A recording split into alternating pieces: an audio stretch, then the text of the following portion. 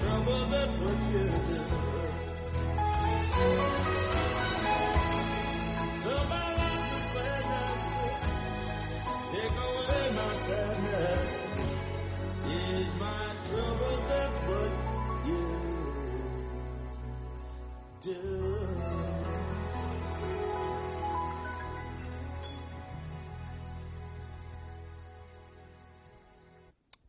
Hello, everybody. We'll be continuing in Thessalonians today. And today we're going to be talking about immorality versus the freedom that comes from God releasing us from the terrible prison that immorality can provide or encase us in. For instance, the sexual revolution was heralded as freedom from restrictions of the old way of life concerning moral codes of people's sexual behavior and old school religion. The sexual revolution was heralded as freedom. We were free to express our sexuality and satisfy our sexual urges in any way we chose. And the Bible speaks a lot about sexual immorality. And now, 60 years later, roughly, how free are we? And has this so-called revolution made us free? Are we freer than we were, say, 100 years ago? And today we're going to see that immorality, especially in the area of sexuality, shuts a Christian out from the knowledge of God. And Paul makes this clear in Thessalonians. He asks the Thessalonians, in a way, is this a price that you're willing to pay, not knowing God, for a brief sexual gratification that carries with it the damage that happens to the soul and the body from an immoral sexual life, and actually just in any immorality, and we'll see that. So let's open up in prayer. Let's thank God for the opportunity to be studying this book, in both 1st and 2nd Thessalonians, and the freedom that comes from knowing God's Word, being able to know Him, and to be able to know the manner in which He has so blessed us. So with that in mind, let's pray.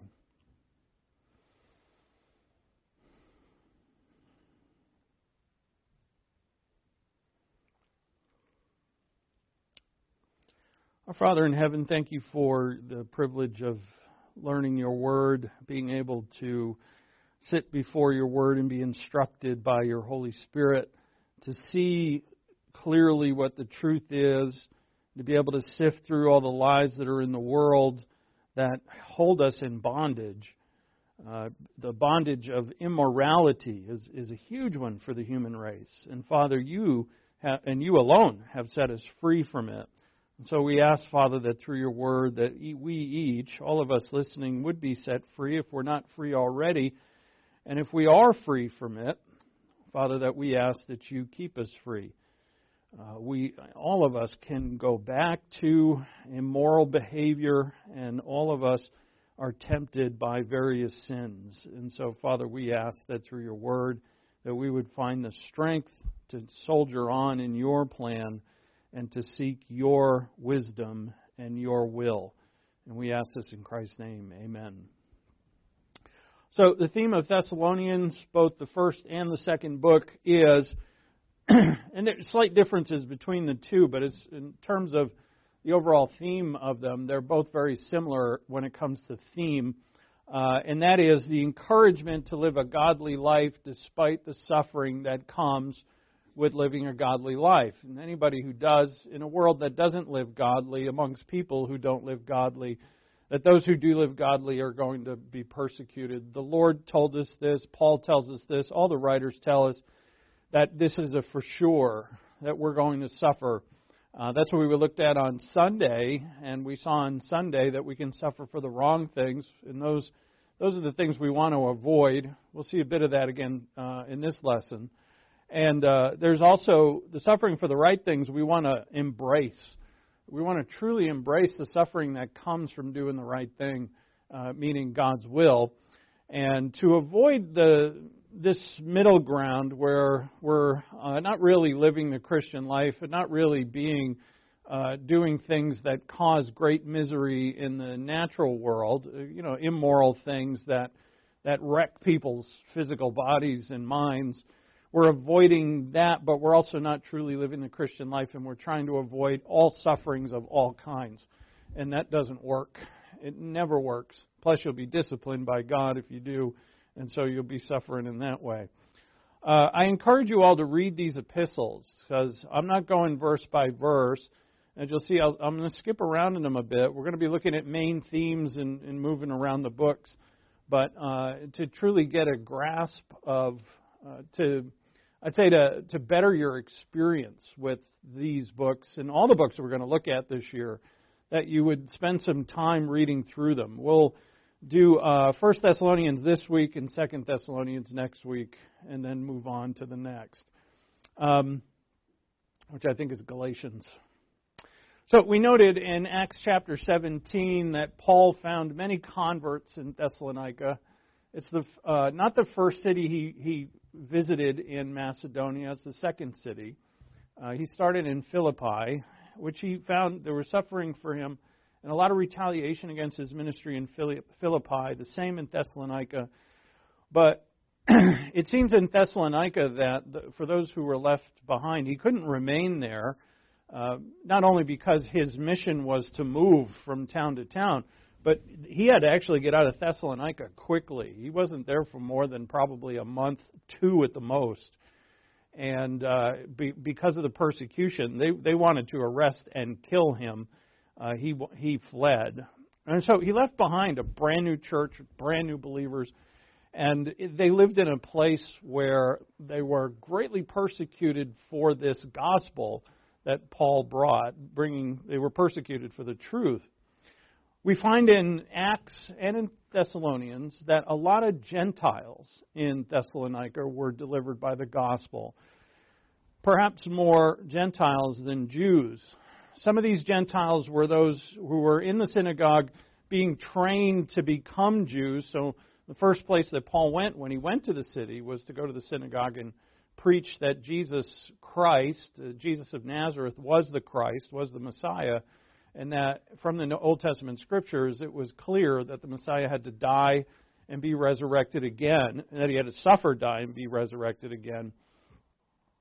And many of the Gentiles who were in the synagogue, again, these Gentiles they're trying to convert to Judaism, which was a long process.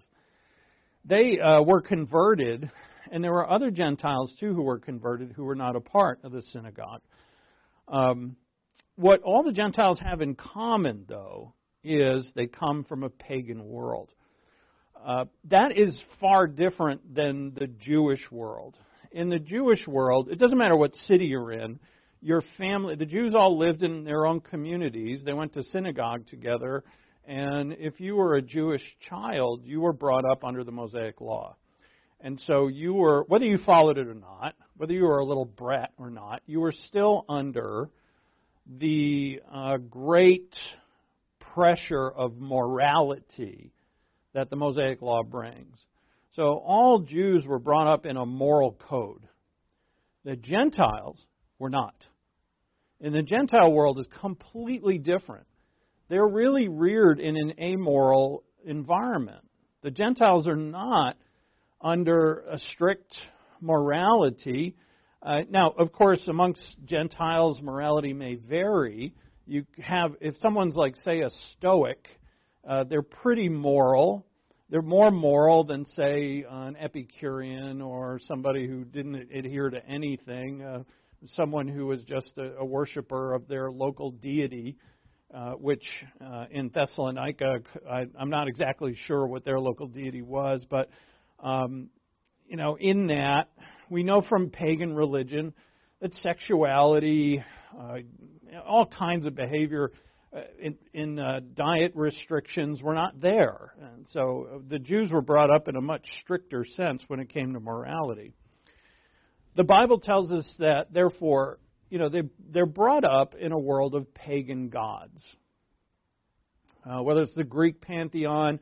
The Greek pantheon at this time, like Zeus and Apollo and Hera and all those, they were not so much believed upon as being real deities, but people adhered to a kind of mixture both Greek pagan religion and Eastern pagan religion, because remember at this time the Roman Empire is everywhere. So religions from the East and from the West all kind of mingled together in the empire. And so people kind of made this conglomerate, we call it syncretization, of religion. Whatever it wasn't very moral. The Bible tells us that pagan gods were simply demons in worldly dress. The fact that there were so many of them that had different emphasis, some gods were about wisdom, some gods were about power, some gods were about sexuality. Dionysus or Bacchus was about wine, and Aphrodite about eros, love, and so on. And the reason why there's so many of them is because no one thing appeals to all people. So some people are going to go more towards wisdom, and other people are going to go more towards sexual immorality, what have you. However, when it comes to things that affect the most people, and as I started with, we speak of sexuality here because this is in Thessalonians as well. Paul is very clear to tell them to abstain from sexual immorality.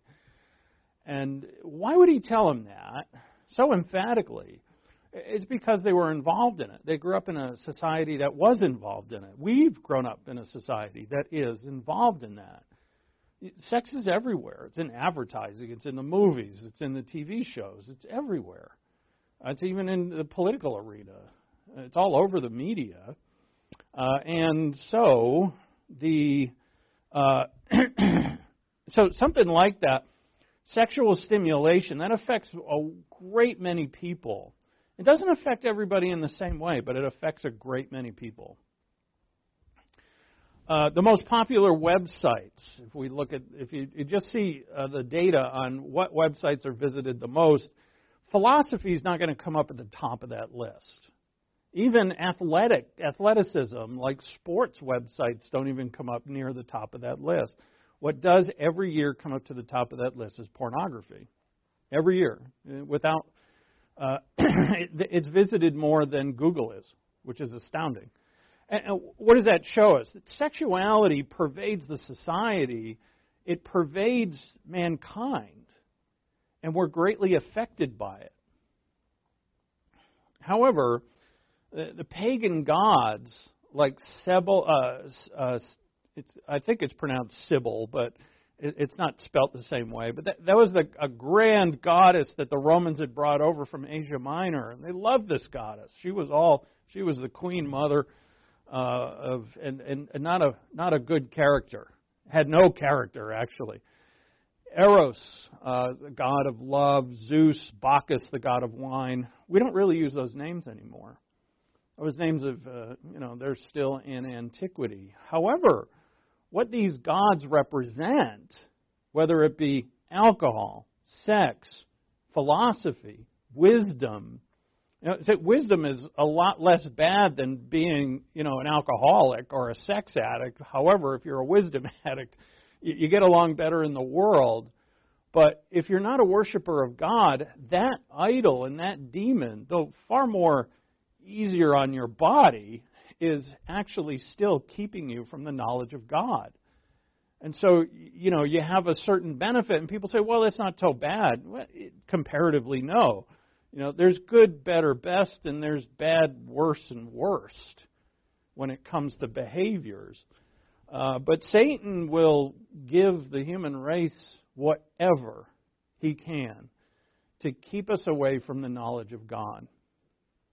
And it turns out that things like sexuality and other addictions that are at the top of that list, of the list of addictions, actually affect far more people than other things.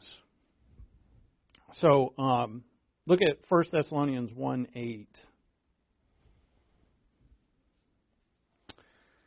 So all of us were brought up in some form of pagan worship. Whether it was promoted in your home by your parents openly, and some people are brought up in that, some kind of grave immorality, whether it was brought up in your home or, you saw it on TV or, Yeah, I've done some research on, because I'm talking a bit about sexual immorality as Paul is here. I did a little research on Freud, and it was, he's a big player in the modern world's jump into the arena of sexuality, and he's influenced the society a great deal in that. And as I'm saying, I remember being taught in grade school that there was an id, ego, and superego. And that was drilled in us like, yeah, of course, everything's like that. And we find out now it's a bunch of BS. Like, he didn't really get much right. But yet his influence is incredible, even though he's completely wrong. And he's not alone. There's many who've been so very wrong, but yet it so infects the society that we're just all, people just give into it. And it's a truly amazing phenomenon. The only one who's going to set us free from our pagan worship is the gospel, which is really another way of saying Christ is the only one who sets anyone free from the pagan worship that they've been brought up in.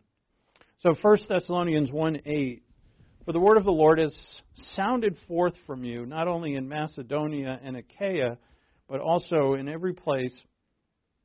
Your faith toward God has gone forth, so that we have no need to say anything. For they themselves report about us what kind of reception we had with you and how you turned to God from idols to serve a living and true God, and to wait for His Son from heaven, whom He raised from the dead, that is Jesus, who rescues us from the wrath to come.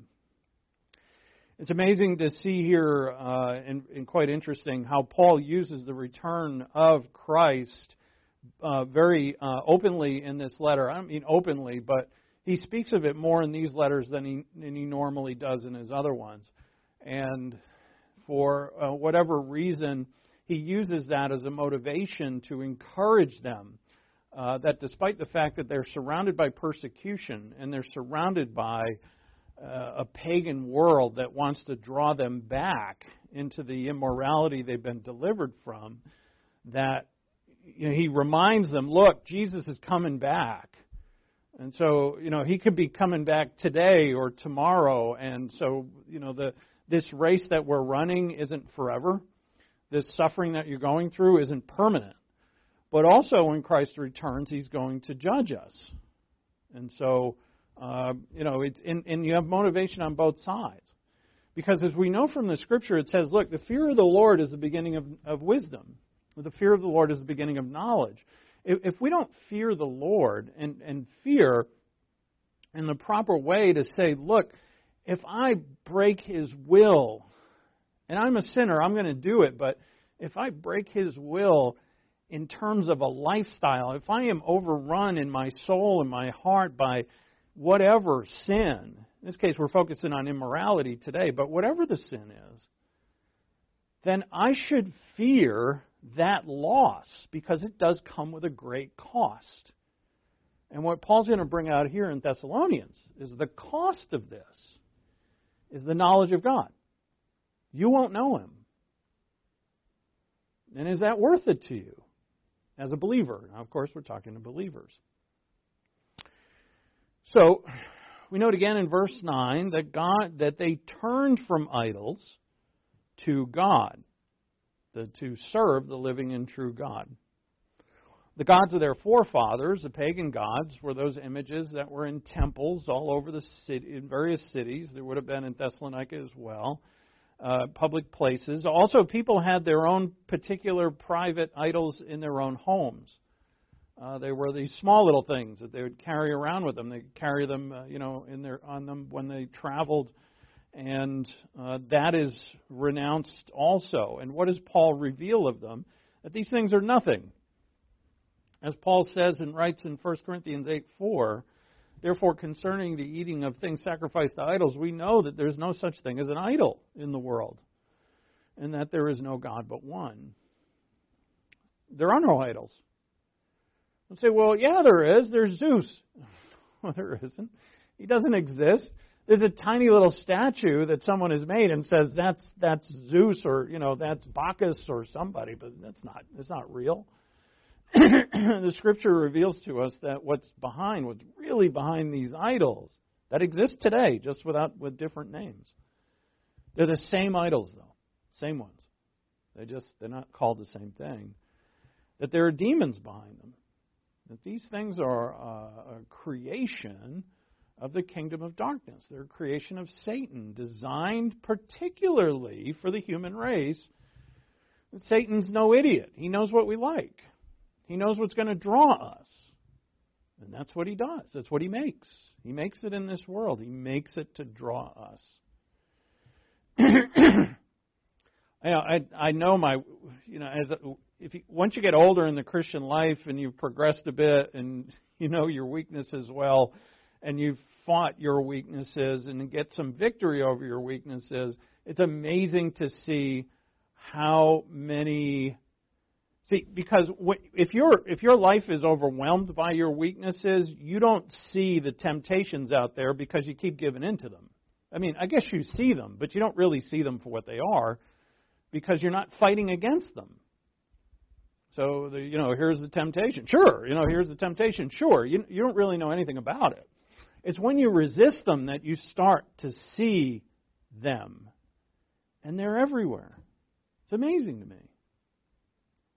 They are whatever your thing is, if you are resisting it, I mean, truly with the power of God saying no, and you gain victory, which all of us have to do, you'll see it everywhere. It is everywhere. These idols pervade all society. And so, therefore, our modern world is no different from theirs. Our idols now are oftentimes on phones and computers, or in media, or on television. Just things that they didn't have, but they were there. They were there. They were everywhere. So as Paul tells us, they are nothing. They're nothing. So what they're peddling is obviously has to be nothing. So skip over to John 17. You can hold your place in Thessalonians. Herein lies the misery of the heathen. And herein can lie the misery of the Christian. John 17:3. This is Jesus' prayer the night before he died, his great priestly prayer in 17:3. This is eternal life, that they may know you, the only true God, and Jesus Christ whom you have sent. Notice, this is eternal life. Now, we gain eternal. He's not saying this is how you get eternal life. That's not here. He's describing what eternal life is. You and I, as believers, possess eternal life by faith in Christ, and therefore we possess it, we have it, but to live it, to know what it is, and therefore live it, is to know God, and so the one true God here would be a reference to the Father, and Jesus Christ whom you have sent. So to know the Father and the Son. So go back to John 16:14. I left a part of this out for some silly reason.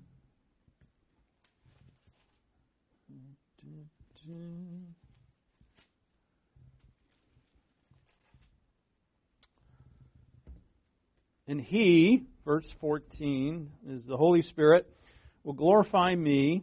So Jesus says, I'm going to send him to you, right? And we all possess him. We possess the Holy Spirit within. He indwells every one of us who are believers. He will glorify me, and he will take of mine and disclose it to you. All right, so what is the Holy Spirit's mission within us is to reveal the things of the Son. As he said in 17:3, what is eternal life? It's to know the Son. And the Holy Spirit is in us to give us this knowledge that we know the Son, which shows us that without the Spirit, we can't really know him. But fortunately for us, we have the Spirit within. So as we humbly look to the Word of God, we know confidence that we are going to find out who the Lord is. We're going to know him. But notice the next verse. He says in verse 15, all things that the Father has are mine. Therefore I said that he takes of mine and will disclose it to you. And so to know the Son, in verse 15, is to know the Father. And so to know God is truly eternal life. That's wonderful. So knowing Him is actually going to deliver us. Because what Paul is going to say is, your immoral behavior prevents you from knowing God. And the lie that is out there in certain Christian circles, that I can live an immoral life and still know God, you cannot. It crushes that lie. It's a lie. You cannot live an immoral life and know God. You can't. And we must know that. Now, so you might say, well, okay, Pastor, define immoral life. I can't do that for you. You have to do that for yourself. And you have to gird yourself, and like God says, gird yourself like a man and figure it out. Because all of us are sinners. Therefore, what constitutes an immoral life? And you can determine that between you and God. Because all of us are going to do immoral things from time to time. None of us are perfect. But to what extent of immoral practice, frequency, constitutes an immoral life? Constitutes the fact that you're not actually taking care of this vessel, which is your body. What is that? And as a priest, you're a believer priest, I'm not, unless the Bible gave me a direct definition of that, if it did, I'd tell you. But it ain't there. Each of us for ourselves have to determine that. And you'll know. It'll be very clear. Because don't forget, God the Holy Spirit was in us to reveal to us. So pagan moral weakness stems from not knowing God. Paganism is just so incredibly weak. Why has Christianity lasted for thousands and thousands of years? Why has Christianity changed the world? Did Greek mythology change the world? Is it still around? It's not. The things that Satan wanted it to do are still around, but it's not under the same name. Which shows you that it's just weak. It fails and he has to repackage it and send it out there. Paganism is effective in destroying people's lives, but it is not effective in building anything. All it does is destroy. That's why it doesn't last. So as it destroys the people, it really peters out and then it gets repackaged and published again. Under a different guise, a different name. But it has no power because it doesn't know God. But Christianity has survived. And in fact, even Judaism that has rejected Jesus as Messiah has survived. And really, they're the only two religions that have survived. I would say Hinduism is far more modern, and so is Islam. But both of those, they're dead religions, and they're only perpetuated by, really by force. Christianity is free to anybody who wants it, and it has truly survived and changed the entire world. Nothing else has done that. And why is that? Even for those who are unbelievers, it's changed them. Because it is truly that powerful. So the key here is to know God. That's what we get from this. Keep learning. But you can be completely immoral and have a vast knowledge of the Scripture. And just take the Pharisees, for instance. Pharisees, Sadducees, scribes in the Gospels. They're horrible people, and they know the Old Testament Scripture better than anybody. They know it back and front. And they don't know anything because they don't know God. Superficial academic knowledge is not going to change your behavior. Right? Any behavior modification treatment that's ever been tried for the human race has never worked. The only thing that works to change a person's behavior is for their hearts to change. At the base of their hearts, the very fabric of their heart has to change. And the only thing that does that is the knowledge of God through the Scripture and the ministry of God, the Holy Spirit, to make it clear. if that happens, our hearts change through and through. It takes time, but our hearts do change through and through. And then our behavior changes in a way that we change. As people, we change because God is transforming us. And it is truly, well, at times it's scary because, you're not going to recognize yourself. Then we had I forget when it was, last week sometime, but who likes change? Yeah, give me change it all, change my whole life. None of us want it. We just want everything to stay the same. Same routine, same me, same thing. And God's like, no.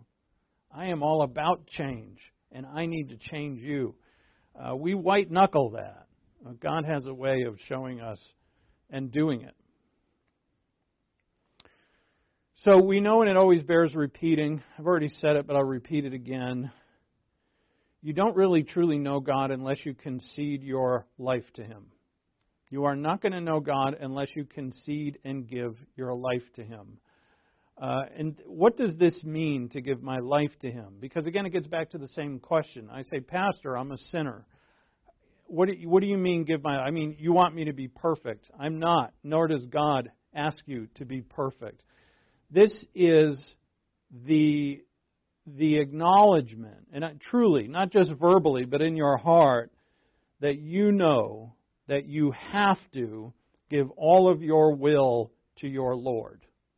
Right now, think of those titles. I'm a child of God. He's the Father. Should I obey His will? Duh. He's the Lord, and I'm His slave. As the Bible calls us slaves of the Lord. We're doulos. That's a Greek word for slave. Bond slave. Paul, he opens all of his letters with it. Not all, I don't think it's all of them, but many. I am a bond slave of Jesus Christ. An apostle of Jesus Christ. A bond slave of Jesus Christ. So if we're slaves, should we obey our Lord? It's a no-brainer. Well, there's certain circles of Christianity that want to kind of circumvent that. I know, because I was in them. I know they exist. And it's kind of like the Corinthians, where they're like, well, come on now, we're forgiven, it's all grace, we shouldn't have to try so hard.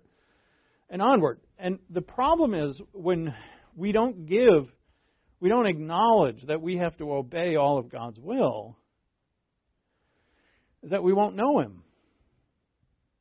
And if we don't know Him, then we don't experience eternal life. John 17:3. And if we don't experience eternal life, what life are we experiencing? Look at 1 Thessalonians 2:13. He says in chapter 2, verse 13, for this reason, we also constantly thank God that when you received the word of God, which you heard from us, you accepted it, not as the word of men, but for what it really is, the word of God, which also performs its work in you who believe. See, the word of God in us does what? It works. It does its work in us who believe. The Thessalonians, to Paul's great delight, received the word of God as from God, and they turned out to be a terrific church. We'll see this as we progress this week and next week. They were marvelous. They longed for God's word, and therefore they were changed. And Paul tells them how wonderful they are. They've only been saved for a few months. They don't know hardly any theology. There hasn't been the Bible's not even printed. There's only a few letters written. Of course, the verbal communication of truth and theology has been given. But these are brand new believers, and yet they've been able to already mature greatly. There's a lie floating around that says you have to spend umpteen years of Bible study to actually before you start doing anything good. But that's not true. No matter what we know, and it takes umpteen years to know God, it does. But for whatever we know now, even if you're saved a month, whatever you know, If you submit to it, you will mature rapidly. The problem with with Christianity is people. The problem with Christianity is Christians. The problem with Christianity is our lack of submission, our lack of obedience and trust. The journey of God, of the knowledge of God, starts when you realize that all your life has to be handed over to God. And again, I try to clarify that. It's not you saying, all right, I'm going to be sinless from here on out. Not at all. It's that you're saying, all my will is His will. I don't have my own will. And that is absolutely right, because your own will stinks anyway. What good has it done you? You alone without God, what wisdom do you have? What ability do you have? What eyesight do you have in your heart to be able to know the right way to go? And none of us do. And so in Proverbs 1:7, the fear of the Lord is the beginning of knowledge. Fools despise wisdom and instruction. The fear of the Lord is the beginning of knowledge. This true fear. The Greek word used in the New Testament is phobos. It's where we get phobia from. It can be translated no other way. I don't know what the Hebrew word is. I don't take Hebrew till next year. I'm dreading it. But this fear is a legit fear that if I don't follow the Lord, it's going to go bad for me. And it will. God is gracious. He's forgiving. He's patient. You can be following your own way for a long time, but eventually, without huge ramifications, but eventually it catches up. And that you should fear. I shouldn't have the attitude that say, well, I'll live like hell now. I've probably got 10 good years left. They won't be good. And when you get to the end of it, you won't like what you see. And a lot of damage is done that can't be undone. That's another fear. It's one of the things that crosses my mind from time to time is how many years do I have left? And, I don't have time to be messing around anymore with, anymore. But, what are you going to do with this time? It's only here on earth that we can glorify Him in the way that we can outside of heaven. So, this ignorance, like the pagans don't know God, so this ignorance is the cause of their moral weakness. And of course, if they're not saved, then it matches their peril. Idols, which are demons in worldly dress, never, ever point to righteousness. As I said, some ideologies are more moral than others. Take, for instance, the Stoics. The Stoics were an extremely moral people, but they lacked love. The Stoics lacked love for others. They were not sacrificial in their love, and so they had a moral code without love. That is not divine. Remove divine love from your moral code and you're self-righteous. There's a lot of moral people running around. They naturally tend towards it for whatever reason. And there's a lot of them who are self-righteous because they're moral, but they lack divine love. Therefore, self-righteous. And that's not righteous. In a more modern sense, we examine the sexual revolution of the postmodern era. In the 1900s, Sigmund Freud gave the world a myth. He wasn't the first to have the idea. This was fascinating to me. Freud was not the first to think of sexual gratification as the essence of mankind. But he was the first to back it up with science, so-called. He was the first one to say, look, this I have determined scientifically. And so people were able to say, well, you've heard this with the pandemic, right? Can't deny the science. That's what people did. And it was a myth. It was an absolute myth with science as its background. The myth is the idea that sex, in terms of sexual desire and sexual fulfillment, is the real key to human existence. Sex is what it means to be human. Nobody looking at Western society today could fail to see it. If an alien came to Earth now and looked around Western society, they'd be like, you guys are absorbed with this. Sex dominates our culture in a way unknown to our ancestors, even in the early modern period, never mind the Middle Ages. From art to politics to advertisement, sex is omnipresent. Thinking of human beings as fundamentally defined by their sexual desire is now virtually intuitive. And it's gotten to the point where people are now choosing their own sex and identifying themselves by their sexual orientation. And it's supposed to identify them. The sexual revolution came from the syncretization of several earlier ideas. A few of the major hitters: Jean-Jacques Rousseau, not Jacques Cousteau. He was a scientist, but Jacques Rousseau, Karl Marx, Darwin, Freud, David Hume. There's others, many, who were very influential. Every one of them wrong, but that didn't matter. They told the world that people were defined by a selfhood that they possessed within themselves, their inner psychological selves. This understanding led to a focus on feelings as the center to human life. How do you feel? In other words, it was no longer that God thought what God thought of you that mattered, but what you thought of you. Right? And this psychology and psychiatry hit the world. It's like a whirlwind. All of us have been brought up in it. You know, it's a paganism.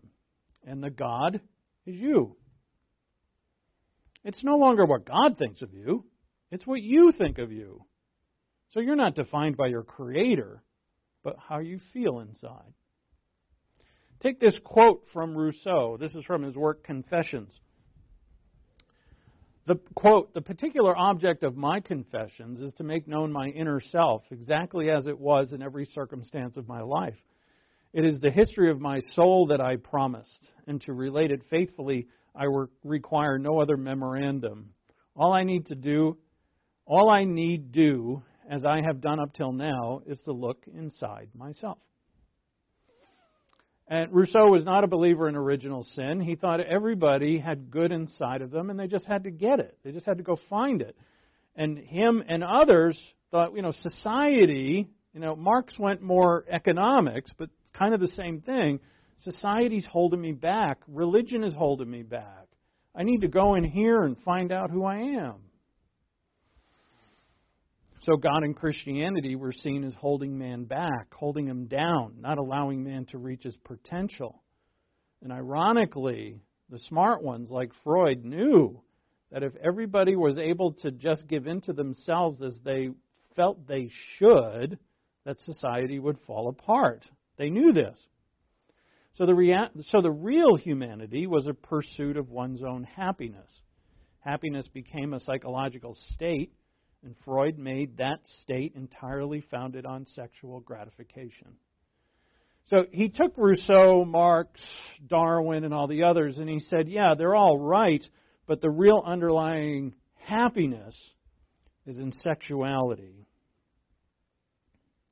The purpose of sex left the Bible behind. The Bible's what? Commitment. Sexuality is in marriage, in a committed marriage. And it's also for procreation, for the family, to make a family with two biological parents. But the purpose of sex left the Bible behind and went straight to the genitals. And I'm not trying to be crass, but that's the reality. The reality is, and it overwhelms society, that the Bible was put aside and life went to people's genitals. How they could gratify themselves sexually. God put aside for genitals is a great definition of pornography. In fact, the whole purpose of it, the whole purpose of what it meant to be human went to that place. True happiness became sexual gratification. And so unhappiness was the corrupting powers that came from God who placed restrictions on things that we thought were truly human. God's restricting us. We should be able to have sex when we want, with who we want, how we want. That's, quote unquote, freedom. So the idol of sexual gratification became the all-powerful throughout history.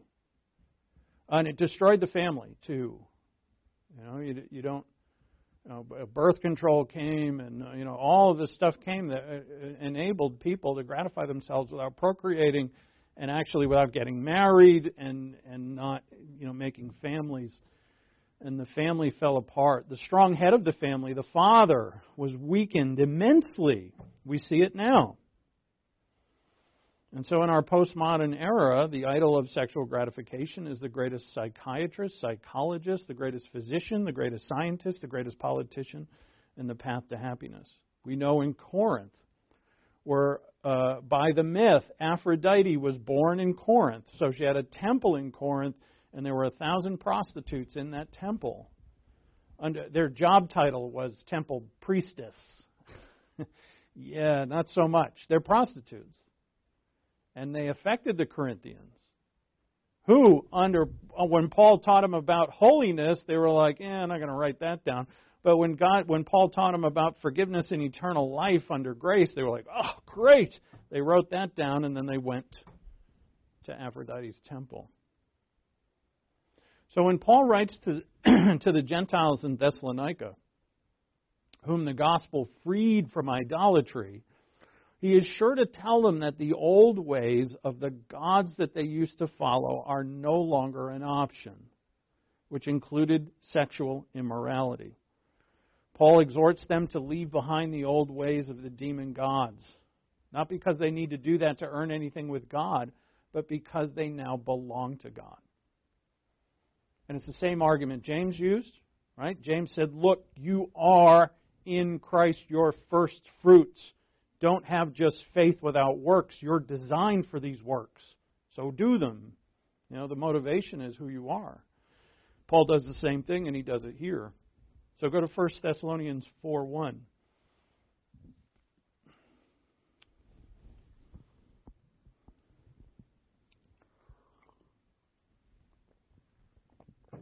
Finally then, brethren, we request and exhort you in the Lord Jesus, that as you receive from us instruction on how you ought to walk and please God, just as you actually do walk, and Paul knows that because he sent Timothy to Thessalonica to check on them, and Timothy came back and said they were doing wonderfully.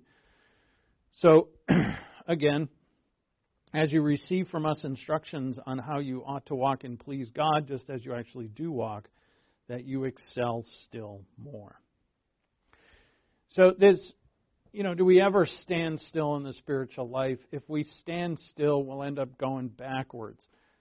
We cannot rest on our laurels and say, well, we've done good so far, or we know enough so far. We have to keep learning. We have to keep studying. We have to keep growing. We have to keep putting our faith out there in a deeper and deeper commitment, because we never arrive. And that's what he says here. He says, excel still more. This is the same word that the Lord used when he described his disciples. It's parison. This Greek word means to abound. And in Matthew 5:47, Jesus said, if you greet your brothers only, what more? And that word more, there it is this word that Paul uses here. Paul says again, I want you to excel still more. That word more is the same word. So, what more isn't good English? So what he truly is saying here is, how are you excellent? How are you an overcomer? How are you above the earth? Because you're in me. If you greet your brothers only, well, unbelievers do that. So, you're greeting those you love.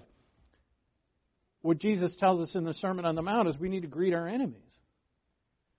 And much more than that, right? We have to have this love in us that does for our enemies what we would do for our loved ones, to pray for them, to do good to them. And so he says of them, how are you excellent? Paul says here, I want you to be excellent. He said, you're doing great, Thessalonians, but I want you to do more. Verse 2. For you know what commandments we gave you by the authority of the Lord Jesus. For this is the will of God, your sanctification. Now here sanctification would mean in life, to be sanctification, the word holy, it's the word for holy, and it means to be separate unto God, and meaning away and away from this world. And therefore, in our behavior, for this is the will of God, your sanctification or your holiness in behavior, that is, that you abstain from sexual immorality. The Greek word porneos, where we get pornography from. And in this context, it definitely means sexual immorality. Porneos doesn't always mean sexual immorality, but here it's very clear. So he defines for them sanctification. Why does he go straight to sexual immorality in the beginning of his list? It's because he's been to Thessalonica. He knows the place. He knows these people and where they've been from. He's met them. He's stayed at least a month in the city and met them, spoke to them, and he knows the society that they came from. They live in a world where sexual immorality is not immoral. It's not frowned upon. These people are not under the Mosaic law by any means. We saw in Thessalonica that when they couldn't find Paul, they found this guy Jason who was helping Paul, and they dragged him out of his house and dragged him to the magistrate and accused him. Is that legal? It's certainly not fair. And and the Mosaic law had laws of jurisprudence. That's why they couldn't condemn Jesus without two witnesses, because Jewish law said you need that. With Jason, they had 0 witnesses. They dragged him out of his house anyway. There's no laws here. This is Rome. This is Roman Empire. They do what they want. And one of the things that they do, what they want is sexual immorality and sexuality in any way. So Paul says here, look, abstain from sexual immorality, that each of you know how to possess his own vessel in sanctification and honor. His own vessel. Does that mean like your water basin or your grain holder? I don't know what they're wine vessels. No, it means your body. It's wonderful here. Our Paul uses this word vessel. We'll get to that in a second. Possess, you know how. So, right, there's a knowledge to this, what he's going to explain coming up. That each of you know how to possess his own vessel in sanctification and honor. That's your body, not in lustful passion like the Gentiles, unbelievers who don't what? Know God. Right? These pagans, why are they so immoral? Why do they care less about their sexuality, whatever they do? Why do they care less about their passions? Even though the Greeks are not stupid. They see what happens to people when they give in to lust. Right? It's not just because it's ancient world. If you spend your life drinking wine, that it doesn't have a grave effect on how you look and how you behave. Of course it does. So I was doing some research on Bacchus, or he was Dionysus in the Greeks. To the Greeks, Bacchus to the Romans, is the god of wine. And the god of wine had this wonderful, gracious, happy side to him. They would write all these stories about what the gods did. And then Bacchus also had this awful side to him, he's a killer. He would do terrible things to people. And, people read, why would you have a story about the god of wine who does all these wonderful things and makes everybody happy? And then in other stories, he makes everybody miserable and kills them. And it's plain, because alcohol does the same thing. It makes everybody happy for a while. And we're not talking about moderation here. If you drink in moderation, bravo. But, if you're an imbiber, it makes you happy, and then miserable, miserable, miserable. And over time, it destroys you. Outside of tobacco, that's the number 2 addiction in the West, alcohol. And that counts not those who drink in moderation, but those who abuse. It's number 2. It's a terrible plight on people and their souls. And you're not going to hear teaching on it, on how to escape it, how to get healed, Whether it's sexuality, sexual sins, pornography, alcoholism, drug addiction, money addiction, people addiction, you want people to love you.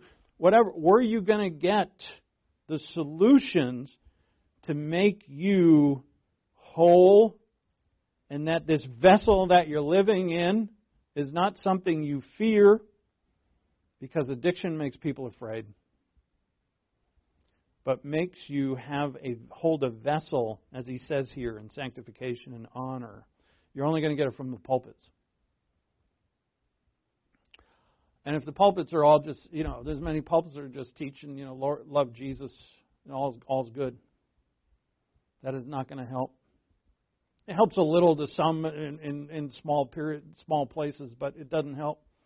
For all the churches who have given over to the sexuality, they say, oh, no, homosexuality is fine. There's plenty of churches that do that. Big churches who actually have, whatever, I'm not going to go into that, but they actually have homosexual ministers. And they're in a, what? You say, well, when they're talking about homosexuality in the Bible, that's, thousands of years ago. It doesn't apply to us. That's absolutely wrong. You're helping no one. You're helping no one. It's a weak message. Our bodies must be held in honor. Notice, again in verse 5. Well, I'm almost out of time here. Not in lustful passion like the Gentiles who do not know God. This passage crushes the lie that a Christian can live an immoral lifestyle and know God. Why do they live an immoral lifestyle? Why do their lustful passions rule their bodies? Because they don't know God. If my lustful passions are ruling my body, I cannot know God. And as a believer, this is one of the many motivations to say this has to change. Now, it depends on the individual. What does it take for you to change? Well, first and foremost, it's the knowledge of God's Word and prayer and more knowledge of God's Word under humility in the Holy Spirit, and you will find victory. Each one of us is different. And so the motivation here is that we cannot know God. We cannot know God and live an immoral lifestyle. We can have biblical knowledge and live an immoral lifestyle. Again, Pharisees. Pharisees had an incredible biblical knowledge. But Jesus said that they obeyed their father, the devil.